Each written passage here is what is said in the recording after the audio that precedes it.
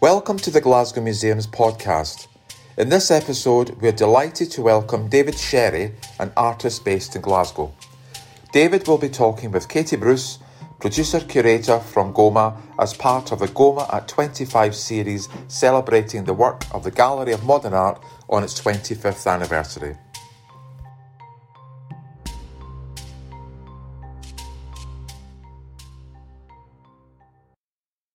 Hello, I'm Katie Bruce and I'm producer-curator at the Gallery of Modern Art, which is part of Glasgow Museums. This is a podcast as part of a series that we are doing for the GOMA at 25, which is our 25th anniversary programme that's happening between March 2021 and March 2022. 25 years on from when we opened up in 1996. We're delighted that the Art Fund, Resilience and Imagination Fund were able to support us to make a series of podcasts with artists that we have worked with over that 25-year period. And I'm sitting here in a studio, so you'll hear some background noise and every so often of a car going by, and it's a studio belonging to the artist David Sherry. David, do you want to introduce yourself quickly to our audience? Yeah. I'm David Sherry. I'm an artist and I have lived in Glasgow since 1998, which is just over 22 years or so. And I am in my studio. I think we're going to talk through some of the projects, workshops, events, performances, shows over that 22 years and working with different people at GOMA. Yep, I think that's where the invitation came from. For me, this is a nice one to start off the series of podcasts with artists, because you're one of the first artists that I worked with in 2003 for Sanctuary. I think you applied to work with me. Yeah. We had a conversation following your CV and then it spread on from there. But I'm going back a bit first. Because GOMA opened up in 1996, I wondered what you were up to in 1996 when GOMA opened, and were you aware of it opening? In 1996, I was on my final year of my degree in Belfast at the University of Ulster, and I don't think I was aware of GOMA. I think I was really just at the start of my art journey. I look back on that time and I wonder, what was I doing in Belfast? There was a lot of good friends and a lot of good times. I'm not sure if there was an awful lot of art made, but maybe there was some research. There was a lot of performance going on in Belfast, and I think I took a lot of that in. And then I took a year out working, and then very quickly I realised I was getting further and further away from the art world, and I seen that there was a lot going on in Glasgow just through the media. There was a lot of TV programmes and media stuff in the papers about artists and people winning the Turner Prize and all that kind of stuff. And I thought, I want to go to GSA. And in 1998 I got on to the MFA and I came over to Glasgow then. So then I became aware of GOMA at that point. Around 1998, visited GOMA. And can you remember your first encounter with it? I think the first thing I can remember is the artwork of the Welly dog, and that was all I can remember of my first encounter. And I know kind of where it was. It was in the main gallery, sort of down towards the far end on the left side. But then I think I really got involved with it after that, through openings and events, more or less. I think that was maybe where I became interested in what was happening there. Moving on to 2003, because actually you started working with me in 2002. You applied for the Sanctuary programme, which was our first social justice programme, which had exhibitions but also outreach projects working with artists and groups across the city, specifically working with asylum seeking refugees. So you'd applied for that, but at the same time, I think, were you in conversation with Sean about a solo show, or did that come after? I have no idea how that happened. I think that came after. I think I was involved in doing workshops, and I can remember going to youth clubs and community centres and working with refugees, which was really amazing, and other artists I remember working with a photographer who was really interesting, and she was also working with refugees. And I was really interested in that, and then also doing drawing workshops with in youth clubs, which was terrifying, absolutely terrifying. And then maybe after that, maybe 2003, talking to Sean about doing a show. I think Alan Curl had maybe done a show before that. I think Alan was actually after you. Was he after? Oh yeah, maybe he was. That's right, he was maybe after me. So that was really good. That was great. It was really fantastic. I remember what that show was. Lots of different types of works. There was a performance piece where I hung around in shops just before they were closing, so that the people working in the shops could ask me to leave. So that was the idea of that performance. So I'd go into like Primark or whatever and just hang around. I'd find out when the time was that the shop would close. So there was a little kind of like, human behaviour and interaction, that kind of area that I've always been interested in, performance and humour. So it was a little bit of that, and I made a series of wall drawings, and then I made another film which was of a headless man set to the theme tune of Willie Nelson's You Were Always on My Mind, possibly. I think I remember that floating through, because the new offices were just under Gallery 3, so you could hear that on a loop while you were going about your daily business. Like, that was a really crazy, that whole year was completely mad for me as an artist, because there was Scotland and Venice happened in that year, and I then got invited to do a show some work at the Gagosian after that, and then I was showing at Goma. Like, it was just a really mad year. Like, I look back and think, God, I'd love to recreate that bloody year again. I've been waiting to recreate that year for 20 years. So is that a call out to anyone listening to the podcast? Venice, a Gagosian, I'm ready. I'm ready. Yep, okay. It was like, you look through it, you go, gee, look at that. Look at that. And when was Bex? Was that before? That was the same year. That was the same year. That was funny. Yeah, that was quite funny. But that was a fun show, and I made a lot of, it showed some drawings in that exhibition and some films, and I worked a lot with my friend Philip Piert on this film work. I think in that it had a sound piece, and he made this sound piece for this film work with my pal. Anyway, yeah. But were you also sewing a piece of cardboard to your feet? I have a memory of that. Was that in that show? I can't remember if that was in that show. No, I made that work a couple of years previous to that. I made the stitching my feet around 2000. Okay. So that work was before that. Maybe Sean showed it to us to say, this is the kind of work that David might be doing. He might be. Because that's etched in my brain as well. Yeah. Yeah, that was funny. Like, a lot of those works that bring me back to what I was up to and what me and my friends were doing, because I usually made a little video in the flat that I was in. That video was in a flat that I was in. That was a crazy flat, and I can just remember different things happening in that flat. It was after we'd finished the MFA. Me and my pal Kev had this flat, and it was a 2-room flat. So his room had the kitchen and the cooking appliances and the washing machine, and my room was the living room with the TV. And it was really, Laura used to come around and just think it was so weird that we were both living together. We didn't have our own space, so we'd watch TV. And we seemed to only had one video, which was Donnie Brasco. And every night we'd watch Donnie Brasco. It was like, Dave, will we watch Donnie? Yeah, let's put on Donnie Brasco. I'll go out and get like a Twix and we'll sit in and watch Donnie Brasco. And we got broken into one time in that flat. We came back from Christmas holidays or something, and the flat had been broken into and the door was off its hinges, and there was a note inside, and it was from the police. The police had broken into our flat because there was a leak from upstairs. It had gone through our flat to downstairs, and they left the door off the hinges. So Kev was in there. It's like, Dave, we've been broken into. I was like, all right. It's like, by the police. I was like, all right, the police have broken in. Why? It was true, and there was a dodgy landlord as well. So I don't really even, I'm not even talking about the artwork. When I see those artworks, it just reminds me of that time. It was in Denniston, living in Denniston.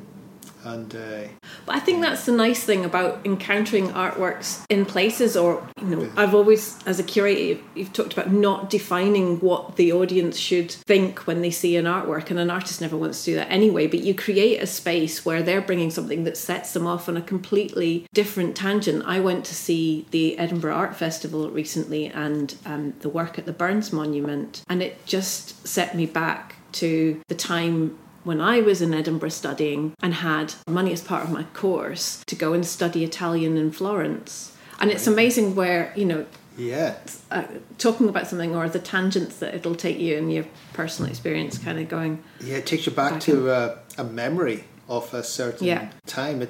It is, yeah. I think that's what certain works do. You know, I see certain works and I don't see the actual works. I just see what was the experience and who was I with and where was I and those kinds of things. I don't really see what was that work about. Oh, it was about this, and it was. I usually think about some funny story that happened at that time, or some event or something. It's just making me think. I read something you said. Performances are always interesting, like a study of yourself in an intense moment, a slightly altered you. And going back to that, where if you think a performance reminds you of a time, we've got 2 of your performances in Glasgow Museum's collection that came in sort of 2011, and for us it was a really exciting moment because it's the first performance that we acquired, and I think we were one of the first public institutions outside of London to acquire performance too. But if you have performances that connect you to a time, what happens to that when it comes into a museum collection, and either you can be asked to perform it again, or we can ask other people to perform it, and if it's so closely connected to you in that intense moment, as you say. Well,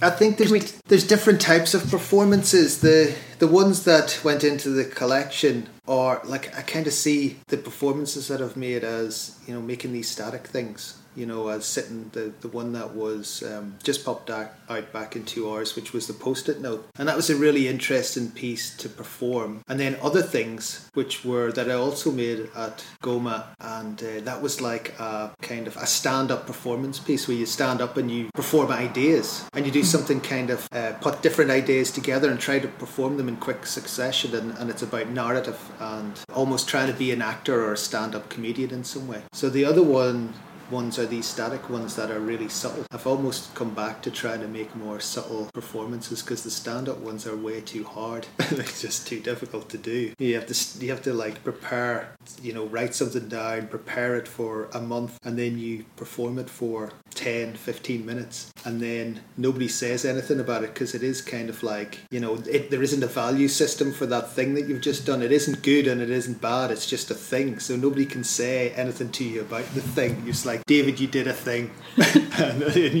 and then you leave and you just think, why did I do that? You know, and that's quite, you know, there's that thing where they don't know how to feel after you make something like that. You just think, right, there's a really great form of expression. So the other one, which is static, which is like just popped out back in 2 hours, it's interesting to think about. I was trying to work out where my mind was when I came up with that idea. I think I proposed 3 or 4 different artworks to Mother's Tank Station for an art fair, and it was perfect in an art fair because people are running around and going crazy, and then you're just sitting there with this Post-it note on your head making a performance. So that was the perfect place to make it, or anywhere that's busy or lively and you're not doing anything. Because you've shown it at GOMA. Yeah. It was in Generation at Kelvingrove. Yeah. And it's also been shown worldwide with others or yourself doing it as well. And it's really quite a poignant one just thinking about it now in terms of COVID. Yeah. Which is quite strange because I know we had a conversation at one point about absence and presence in a gallery. And for Kelvingrove, which was such a family one, I just remember this family that walked past you initially and then turned back. And we're trying to work out if you were a kind of a mannequin and we're getting the youngest to go up. Yeah. And how you maintained your composure through that in performance. I know, that's the really interesting thing about it. We better maybe describe what that is. Yeah, the artwork is you sit static. I think you've got your hands on your knees, your legs, and you look straight ahead and you have a Post-it note stuck to your forehead, and the Post-it note says, just popped out back in 2 hours, and your mouth's open. And you can drool maybe comes out of your mouth, and you have to sit static. And to make the work, I count out breaths to something like 1,500, which is nearly 2 hours. And you sit there to nearly 2 hours and you don't move or react to anybody else. And that is the idea of the work. And anybody can make that work, but there is sort of like a rigor to it, and you're not ready for it, and you think it's nothing, but you tense up and you have to relax, and then you think that people won't put you off, but then some people do put you off, and then you get really good at it and nobody can put you off and you're really, really still, and then somebody comes along and you start to shake, you get kind of nervous of a person for some reason. So making the work is really fascinating to do, just as a means of learning about yourself. To, can you sit still for 2 hours? Can you sit with your mouth open? Can you kind of like be able to deal with someone looking at you as an object for a 2-hour period? Can you deal with an audience inspecting you and even inspecting your art and saying that it's nothing? Can you do, what's that like? So then other people made the work and they find it really fascinating. It's really an artwork for other people. It's not like a lot of the artworks that I make, I enjoy making them, and that may be more important to me than thinking about what an audience gets out of them, and then when you ask other people to make those works, they get a kick out of it. Like there was an actor made it in Amsterdam. It was made at Die Apple. And Alina Katzoff, who was in Glasgow, she went and studied at Die Apple. And she asked me I'd known her here, her and Benny was her partner, and they went to Amsterdam and studied there for a year, and they asked me to make it over there. And then there was some reason I couldn't go there. It was the volcano in Iceland that year, so I couldn't go over and make that work, which was great, because they got another actor to make it, and he really enjoyed it. He was talking about exactly those things, those interesting aspects of it. So it becomes about different things, really. It starts off as something you think it's about that, but then other performances over a period of 20 years, they take on this different dynamic, and you think about them differently, especially if they're subtle performances.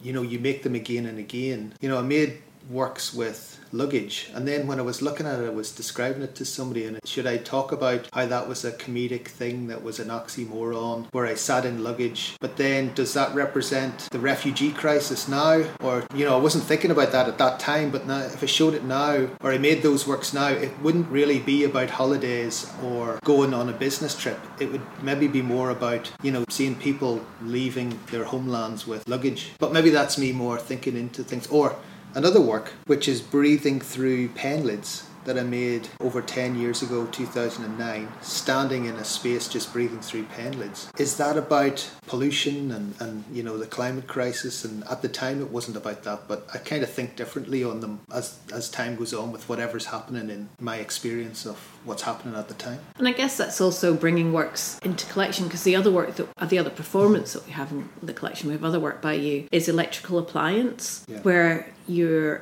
made a prop of a giant plug with a lead that has a helmet that you then attach yourself to and lie on the floor. Yeah. Which, with COP coming, is a really interesting piece for us to have in the collection, but also there was something very comedic about that charge, get up and go kind of, or our connection, especially now as we look at working from home and everybody's reliance on Wi-Fi and our devices to function these days. I mean, they're so layered from that simple. I don't know if it's right to kind of then maybe take works out of context and then put them into other contexts of time, or maybe I'm thinking into like artworks that I've made but I suppose that's how you make an artwork. You kind of connect several different things, and then you come up with an idea, and then you present it, and people don't necessarily need to know the different things that got you to that point. But with the Electrical Appliance piece, it was so much fun to make. We made it once at the Gallery of Modern Art, and then once at Kelvin Grove, and they were both really fun pieces to make,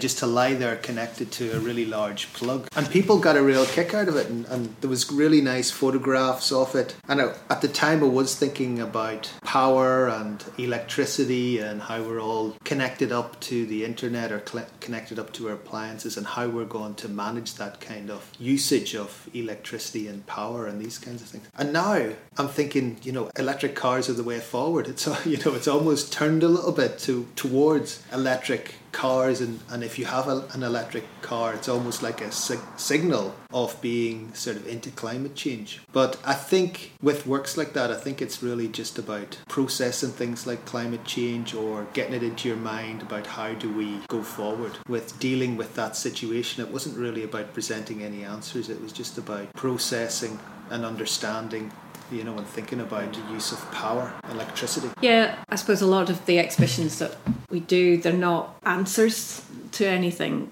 And one of the reasons I love working in a museum and with contemporary artists is there's quite a lot of play or nuances to bigger global questions of our time that an artwork doesn't answer, but it just provides a different inroad to thinking on it, or a different perspective on it. And I know these two works came in for Blueprint for Bogey, which was an exhibition primarily from Glasgow Museum's collection, and then I invited you and Corin Sworn to look at play, and it was connected in with Article 31 from the UN rights of the child and the right to play, but also to art, leisure, culture and rest. Yeah. And it was really interesting working in with all of that, but thinking about play in a space of a museum that's often quite serious but can be playful. And going back to that earlier question, or that earlier piece that you were saying about the stand-up, did you ever think about being a stand-up comedian, and why an artist? I've always enjoyed like comedy, humour, and that's a big part of my work. And then it's just finding an expression for that. And then I started to make those stand-up pieces, which were partly comedic and partly trying to tell jokes. Also just coming up with ideas really quickly and presenting them really, really fast. So going through a series of different ideas and presenting them and seeing what happens at the end of that. And there was lots of things that go on with that. It's like a performance where you try to keep people's engagement for that length of time. So that was a big part of it. And then another part of it was learning the script to a certain point where you knew the script, but you could ad-lib around the script, which is really great if you can do that. I would spend lots of time trying to learn those scripts. So I'd get there and perform the script and ad-lib around the script a little bit and then go on to the next thing. And I find them really, really great to do. But as I said, I don't miss ever doing them because it takes up so much time. And then I thought, I could maybe consign these to video, but then you don't have that crazy moment where things can go right or wrong. But it does take an awful lot of energy to do those things, to stand up, and I was just like, plus then nobody knows whether it was good or bad. I don't know whether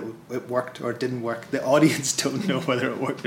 It's not exactly funny, so it's not like a funny, so it's its own thing. But I have really enjoyed doing those. I think I've got kind of too far involved in making them to stop doing them. So at some point I'll probably make another one.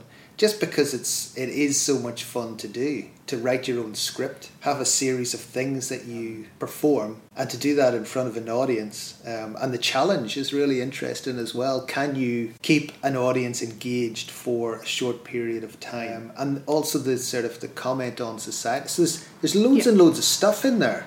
So I really, really enjoy that format. And one thing that got me thinking about it again was recently I watched Ruby Wax. She did this program the other night and watched it with Laura on Zoom live. And it was just that. Basically, it was just that. It was like learning a script. And then afterwards she talked about, don't get on stage if you haven't learned your script.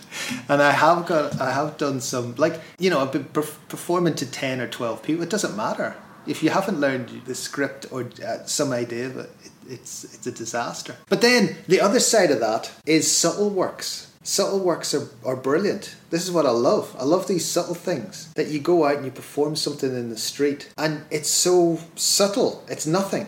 So the last one that I did of that was painting a curbstone the same colour as a curbstone in Forres for a residency with Findhorn Bay Arts. And it's paint, and you go out and you do this subtle thing, and it's not this, you're on stage, making a performance of yourself. This is completely the opposite, where you're not making a performance of yourself, but you're trying to get people to come over and talk to you about what the hell are you doing? What are you doing? It's like, I'm painting this curbstone exactly the same, granite colours, and the inflection of the granite and trying to get it exactly the same. And then people talk to you. And that's what that's about. It's about that engagement through performance in the street. So these subtle works. So I think that's what happened through COVID. I realised that performance area of making stand-up performances with a mic and going through scripts, it's kind of over for a while. But it was really nice to do for that period of time. And maybe I'll revisit it at some point. But now I'm more interested in being outside making these really subtle things that people can come over and you can chat to each other, which we really need. So those kinds of things I find more interesting, and maybe for my new project, it's maybe more about that kind of outside, something subtle that maybe brings up a conversation around whatever people want to talk about, that interaction. Yeah, I guess, like the last 18 months, it has given us time to reflect or kind of think about things. And at GOMA, it being our 25th anniversary, a lot of the work we did was looking back where we've gone, what we're going to programme, and these series of conversations. If you'd asked me 18 months ago about doing a podcast, I don't think I would have been here doing that too. But I think it's quite interesting, is one of the things for me is missing conversations with artists that you've had to plan it or it become, well, this is a planned thing, but it's actually opening up lots of other really lovely thoughts that I've not had in the space of my own home. And for, this is a bit like painting a curbstone in granite for me, to have a conversation with somebody in some ways. Well, I suppose you get round and you find out what everybody's up to, and you would have naturally done that through openings or events or caught up with everybody, but no one's really caught up with each other. Well, I suppose with GI there was an element of that. So things have started to get back opened up again, but I keep meeting people all the time that I haven't seen for about 2 years. It was like, I haven't seen you for a couple of years. Like, time has just folded, and you're sort of 2 years on, and you're like, all right. Like an extended version of Just Popped Out. It is like an extended version of Just Popped Out. That's frightening. That's very frightening. On that performances where you don't know you're in them, have you ever... I know you have, but you've talked about one that you were doing at the time when you first had the show, where you were going into shops and people had to try and get you to leave. I know the performances that you've done in GOMA, but I've always wondered about those ones where we don't know we're in a performance and you're there with performances. Because I remember, you've had performances where you just say yes to everything, or you've gone to interviews that you don't want. Have you ever come to something at GOMA where you didn't actually want to do it, but have convinced us that you did? I don't know. What do you mean of sort of? Yeah, have we ever been involved in a performance where we had no idea it was happening? It wasn't. And you still haven't told us. I don't think so. There was a work that I made for a little while, which was talking to people in a certain direction, which is north by northwest. So I would try to get into the area of facing north by northwest in conversation, but that was around 2010. So I was doing that for a little while around 2010, talking to people facing. I had a compass, and I would check where north by northwest was, and I would, for some reason, I had this idea that was the best position to talk to people. I talk to people facing north by northwest. That's round about the time of Blueprint for a Bogey, so it could well have been that I was having a meeting and you're slightly manoeuvring. Well, I can remember it was really like in pubs and things. I would have to get in, could you just move to there? Right, that's fine. Just stand there, and I'll talk to you there. Other than that, I can't remember. I remember I made a performance in one of the performances. I think it was the one for Devil in the Making. I had taken my brain out metaphorically and placed it on the ground. And then I remembered afterwards, later on, that I'd forgotten to metaphorically take my brain back off the floor and put it back into my head. And the next day, I went in to pick up my metaphorical brain off the floor, because I thought I should really put that back, even though it's a metaphor. And I went in and picked it up. And I think one of the staff was like, "What are you doing?" Picking this imaginary brain up and putting it back into my... there was a performance where I think I'd taken my brain out to give my brain a rest or something, and then I refreshed myself and then put it back. So I don't know if that could be it. Luckily I stopped making that one piece where I would kind of dissect myself and then put myself back together again. Well, it's making me think about the one where you decided to sell your fingers off. Yeah, that was... For life, which, sounds like quite a simple, jokey thing to do. Yeah. And then it became that sort of real seriousness around about... that's the interesting thing about, one of the great things in my relationship to GOMA was selling Just Popped Out back in 2 hours. That was a great thing, because it's an idea, and you sell an idea, and I bring it up in talks to students at art schools sometimes. And it's interesting for them to get their head around that concept of selling a concept, and what is it, and when you talk about what was sold, it was, photographs and how to make that work, how to make a performance and all these different things. So in essence, it was just an idea. It was just something that you could say to somebody else. So it wasn't really a tangible thing. So what was sold wasn't tangible, it was an idea. And that's the really mad thing about that work, where I sold my fingers to somebody else. That's an idea. But when, it's just a humorous, funny idea. But when you put so much work into it and you work on it and you make lots of elements to it, you make a contract and you go through with exchanging the money and all, it becomes a real thing. So the idea becomes real in your mind. And it became too real for me, whereby I was looking at my fingers thinking that I didn't own them anymore. And at that point, I was starting to have like an existential crisis. And who did own them? Different, mostly friends, but different people owned them, and I'd sold them. And it was really before I'd exchanged the money, and I cancelled the work because it was too much. And I had to go and I went and had to speak to my doctor about it. I was like, and he was amazing. He was like, right, I had to explain the artwork to my doctor. I know it's easy to laugh about it, but I think that it was a real lesson. It was really kind of like it's nice to live as much as you can on the surface, and art really has its place in that realm. It can kind of, you put an awful lot into it, and you need to always have it at arm's length, definitely. Like in control of it, because it can get out of control mentally sometimes. That one got out of control, and I think, and so other people said to me, "Oh, Dave, you've done all these different things. Why did that one?" But you never really know why that one sort of would latch on in some way. And it was maybe, different things. Yeah, that was a bit of a lesson to keep it light. Don't take yourself too seriously. I think I took it way too serious. It started off as a joke, and then it became this serious thing. And then money and contracts, and I'd written it all out, and I'd worked really hard on it. And then I presented it, and people loved it, and people bought my fingers. And then it became this real thing, and then I had to go, no stop. But if I had kept on top of it and thought it's fun, it would still be fun. You're getting into a really crazy area there. You can almost feel it. That kind of art, real life. Yeah, it's making me think of lots of things which maybe aren't. It's like Douglas Gordon work. Douglas Gordon did a work where he tattooed a guy's finger so that the finger was the length of, you could press into someone's heart. But it drove the guy mad. Ooh. You know what I mean? It's too some ideas. It's really unsettling. Some ideas are so unsettling that, if you have to live with that idea all the time, it's too much. I can't remember what happened with that. Somebody had told me that. I'm not sure if that's true or not, but it's an example of, the power of the art idea. It can be really, really powerful. Oof.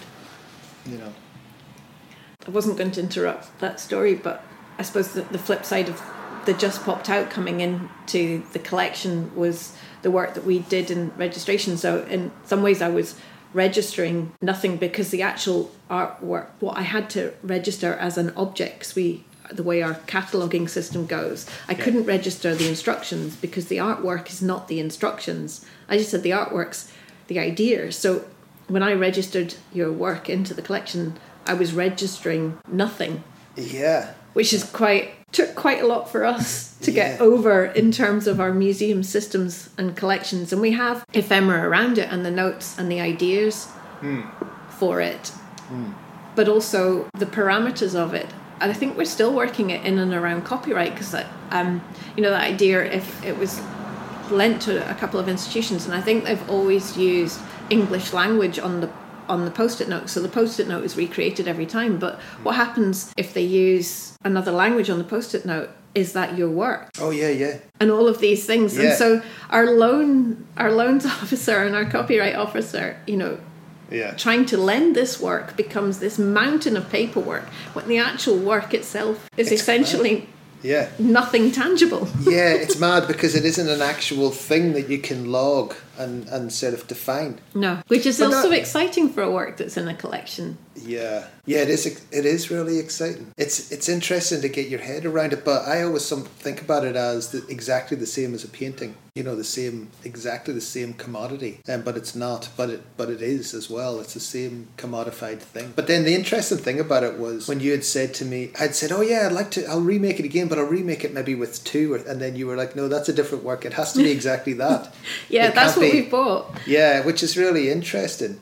And I think and in a way it's good, because I thought, oh no, I should have gone on and done different variations, but that's not what interests me about art. It's not remaking the thing over. It's kind of jumping on and doing a new idea. That's why I make art. It's because what is the new thing that makes me excited about making art? It's not about recreating this but slightly differently. That might be, a successful version of that last thing. But yeah, it is really interesting how you sell a piece of performance work. There's lots of performances that do sell. Like I think the other one is that the other one in Goma is Roman on deck. And that's really, I really love those pieces of his. It's a really subtle work, because it is the work where our visitor or gallery assistants are to be organised in progressive age throughout the building. So the youngest would work in the basement and the oldest would work in gallery 4 at the top. Yeah. And so it would be an imperceptible, subtle work until you maybe notice. It's great. Yeah, something it's great. It's so good. that goes through it. Yeah, sort of like a regulation, making some kind of regulation that's only relevant as an artwork, or whatever. It's really, really great. Or the one that he did with the cues. Like, I'd love to make artworks with cues, but he's kind of like the cue performance artwork person, artist. Every artist has to have a claimed thing, and he's claimed cues. And I would love to claim cues, but I can't.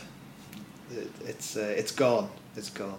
Yeah, those pieces are great. I really like his work a lot. On that thing of thinking about cues and where it takes you, the minute you said cues, it made me think of when I used to work in the cafe at the National Portrait Gallery in Edinburgh, and there'd be a queue for the cheese scones every Saturday morning with at least 5 or 6 regular people. So I could say we claimed cues earlier for cheese scones. Yeah. But that's not art. Yeah, the cue art is good.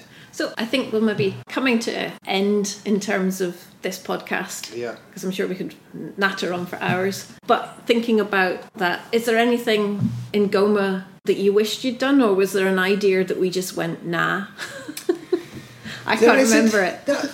When I think of working over that time, there's so many different things that I was involved with. Like, even one of my memories as well, aside to making work there, was being part of the install for the Jim Lambie floor. And I think everyone in Glasgow who's an artist has possibly worked a little bit on some form of Jim's work.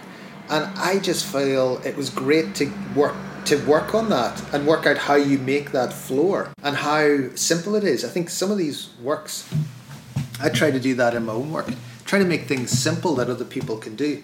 Immediately I arrived in, one of the guys showed me how you lay down that floor and the pattern, and I was just working on it. I was just making those patterns on the floor, being part of that floor work. So that was really interesting to be part of the install team on that show. I had some idea at one point of doing a marathon around the building, because I just was thinking, that would be perfect. It's a perfect location to do like a marathon or a walking piece. Has someone done a walking? Because I can imagine you can measure how long it is to walk around the building, and then you could sort of do a walkathon, or it seems that sort of circular path would be quite nice for a group of people. But I don't think we've done a marathon around the building. We haven't even done our daily mile. I think it was over lockdown. I started to think about that, because there was this part of lockdown where I think it was going down to the BBC building or the Science Centre and walking around it. And that was it. That was like our day for, a period of time. And I was thinking, that could make a decent artwork. Maybe I should, that would be good at, where would be good? And then Goma is one of those places that you could, go around, circle around. I think that's my imagined artwork, some kind of marathon. I could see people instead of some kind of art marathon. I'm sure other places have that. I can imagine other places, freestanding museums, have marathons or walkathons around their buildings. I have to quickly Google that when we finish this. Yeah. Glasgow doesn't have a marathon anymore. It only has the half marathon. It could reinstate that. That could be Goma's 25th anniversary legacy. Yeah. 25 miles. 25 miles around a gallery. Yes. Yeah, that would be good. Thank you, David. Yeah, it was fun. It was fun. It was lovely. Well, that's all we have time for in this episode of the Glasgow Museums podcast. If you've enjoyed and want to hear more, you can find more episodes available on Apple, Spotify, Google Podcasts and on SoundCloud too. Just look out for Glasgow Museums. Until next time, thanks for listening.